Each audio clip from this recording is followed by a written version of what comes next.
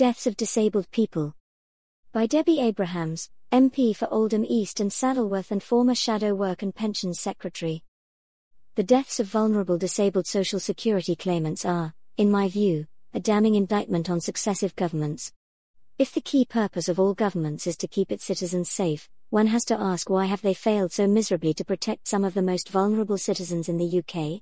We know that these deaths are happening. Between July 2019 and March 2022, official data from the Department for Work and Pensions, DWP, says that they have investigated 123 deaths and 34 cases of serious harm through their so-called internal process review.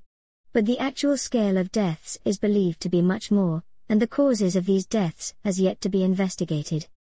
There are glimpses that we are seeing just the tip of the iceberg from these official figures. Former MP Madeleine Moon's written question to the DWP revealing that 60 people a month who are refused personal independence payment die within 3 months. Another found that 274 people die each month after being found fit for work within 6 months. The National Audit Office's report on claimant suicides in 2020. Professor Ben Barr's academic report on 600 suicides being associated with the work capability assessment between 2010 and 2013, the BBC's Alex Homer's investigation and more.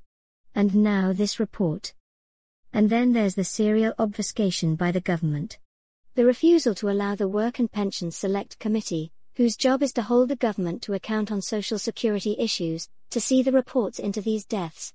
Destroying peer review reports, the IPR predecessor, before 2016. The failure to give these peer review reports into Social Security deaths to the reviewers of the Work Capability Assessment because they didn't ask for them.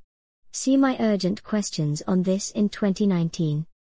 I don't want any more families like Pip Days, Jodie Whitings, Errol Grahams, David Clapsons and hundreds, possibly thousands, more to go through the pain that they have. The current Work and Pensions Secretary has even said she doesn't have a duty of care to safeguard vulnerable claimants. I have been calling for a public inquiry into the scale and causes of the deaths of Social Security claimants from 2008 to date. Despite all of this, the government has refused to listen. Help us get justice for them.